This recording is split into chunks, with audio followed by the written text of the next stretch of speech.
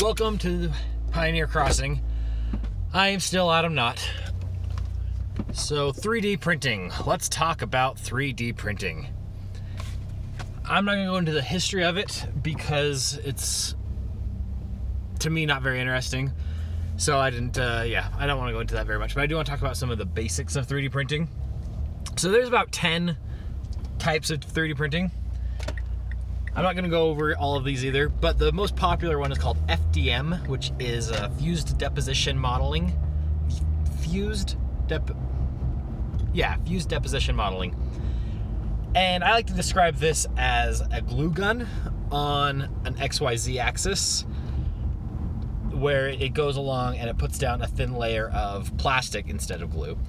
Puts down a thin layer of plastic and then goes up a little bit and puts a layer on top of that until it's done, until you have your object. It's the most popular probably because it's the cheapest, not just the initial machine, but also the filament is pretty cheap. You're generally using PLA or ABS plastic. ABS plastic is really cheap. It's harder to work with temperatures and stuff. ABS is actually really bad to 3D print with. It kind of sucks to 3D print with, but PLA is really good if you're using an FDM printer. My favorite kind of 3D printing is called SLA, and that stands for I can never get this right. Stereolithography. Boom, nailed it. Stereolithography, and there I go.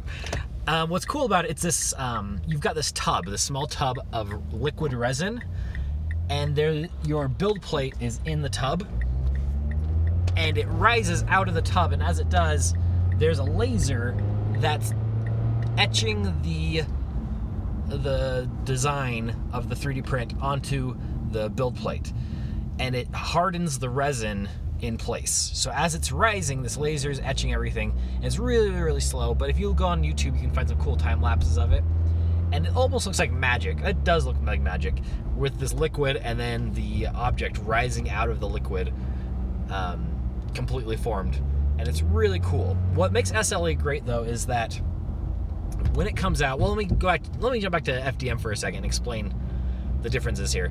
So when you have an FDM print, you take it off the print bed, and you can see all the lines in it, and it's kind of rough. It doesn't have like smooth edges, and you can adjust settings to make it stronger, but ultimately it's kind of a weaker design because it can split at these different points of where the filaments are together. SLA, when it comes out, it looks almost like a finished mold. It's got a little bit of roughness to it, but it looks like a mold rather than a 3D print. And they're a lot stronger. The problem with SLA, though, is that it's really expensive. The machines, even the consumer machines, are really pricey, but then even long term, the resin that you have to buy is significantly more expensive than filament. The prices range, of course, and you can look those up if you want. But that's kind of the problem with SLA right now. And there's a lot of others that fall into different categories, but those are two big ones. My favorite, the SLA, and then the most popular, the FDM. But I want to talk a little bit about consumer 3D printers. Now, when these first came out, I feel like our expectations were really high. And a lot of people were let down by 3D printers, me included. Don't get me wrong, I love 3D printing, but when I first started experimenting with 3D printing, I was pretty disappointed. So you got these consumer models that they're cheap, they require a lot of maintenance. I had one that the print head would constantly clog, and so you had to clean it out as soon as you were done, but that was hard because it's really hot. And so you're trying to maneuver around this really hot piece of metal to clean it out before the inside filament hardens. And I had to replace the head on that so many times. I was really bad at cleaning it. Not that I didn't try, I was just bad at it. So there's some problems there. What we expected from these things, though, were instant products. I thought that I'd be able to print something and have it look like a finished product. And I was very wrong for the reasons I listed earlier with FDM being rough and you being able to see the lines. I also expected it to be really easy to use. I expected to be able to just click a button and here goes my print. But every print I did had to take multiple tries, and I had to experiment every single time there's a new print. If anytime I changed the design, I had to try new things, try different tapes, put it on the print bed, stuff like that, different types of filament, different types of plastic. So ease of use was not very easy. Ease of use didn't have ease. And the machines even the consumer ones were really expensive at first. They're a lot cheaper now. And just as a side note here, if you are going to buy a 3D printer, if you're looking into buying one, you'll probably want to spend some money on it. I bought a $200 machine, and I used it to make a few knickknacks here and there, and then it sat in my closet until I sold it. Now, I'm not saying that consumer 3D printers I'm not saying that nobody should have them. If you're a hobbyist, they are fun. They are awesome to play around with. You have knickknacks, even useful things around your house, or if you need to fix something, they're great there as well. Larger companies use 3D printers excessively. They use them to prototype. And that's another great thing about 3D printers, is that you don't have to go out and get an expensive mold before finalizing your design. So you can 3D print something. This is how a lot of companies do it. I did a tour of a blender company a while back, and I watched their process of it. It was really fascinating. So they'll 3D print parts. If they don't like it, they 3D print a different design until they find the one that they really, really like, and then they make a mold of that design. And that's where 3D printing really shines, is when you're making molds of things. So you'll create the prototype, mold it, and then that mold will be what you make the finished product out of. And that's the reality of 3D printing. It's not for instant products that you can just pop out.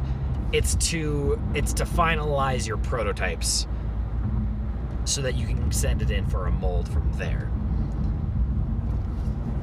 Another reality of 3D printing, though, is that it's slow. I know that when they first came out, I thought this is going to be a great way to get things out fast. You just let it go and then come back and it's done, and that's that. But that's not the case. Like I said, it requires a lot of maintenance, a lot of trial and error, and the finished products aren't finished products. So it's a very, very slow process. And if companies used 3D printing to release their products, it would just take forever, and they would lose a lot of money that way.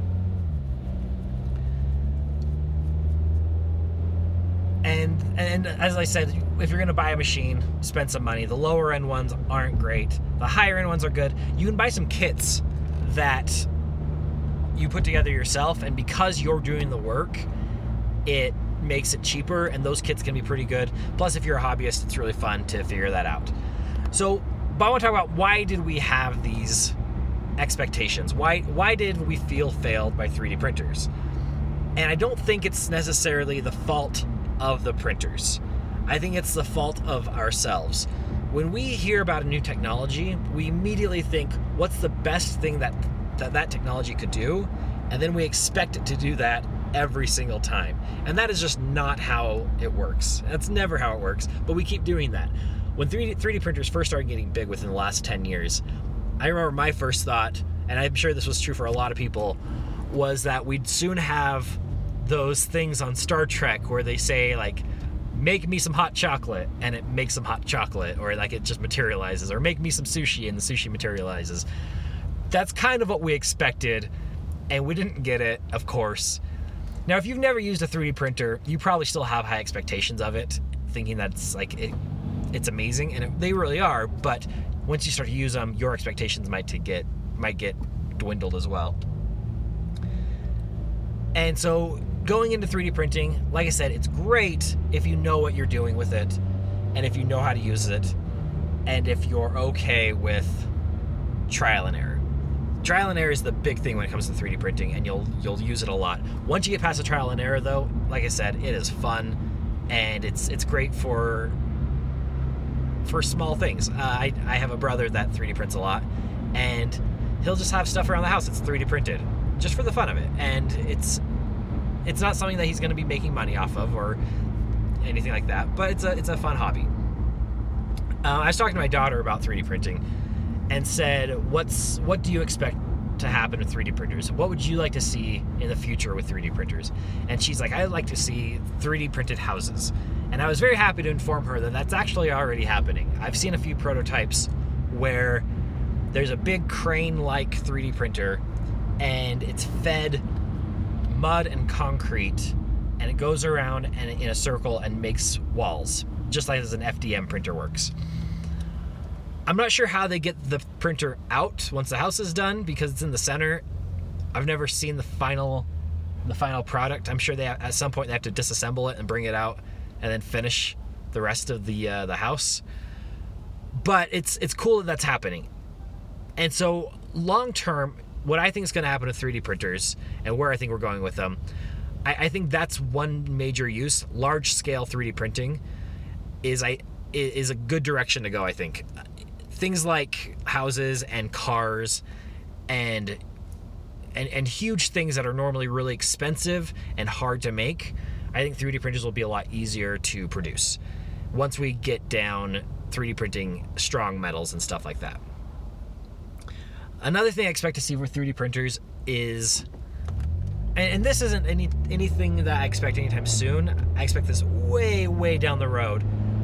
But instead of, let's say you're going shopping, you're online shopping, and instead of buying a product that ships to you, you could buy a single-use license. And that license will allow you to print the whatever it is that you purchased, and you can create it in your house. And what I kind of expect is that houses, maybe more higher end consumers, will say, would have stuff like this. They'll have a station in their house that's specifically designed for building things, making things. And it would include a 3D printer. So they could order something, even like electronics, and print them right into their house. And that's what they would do instead of buying a product. For everyone else, I think it would be normal, I guess, to see 3D printers stations or these sort of production stations at businesses, local businesses. They can order something online, send it to the local business, and then go pick it up at a later time. Not, like I said, I feel like that's way down the road, not anytime soon, and there's still a lot of complications there. The reason I don't think those will be in like every house, it's not going to be like a TV, is because I think, and this might be a different topic, but I think in the future people are going to be owning less and less, and more services will be rented out.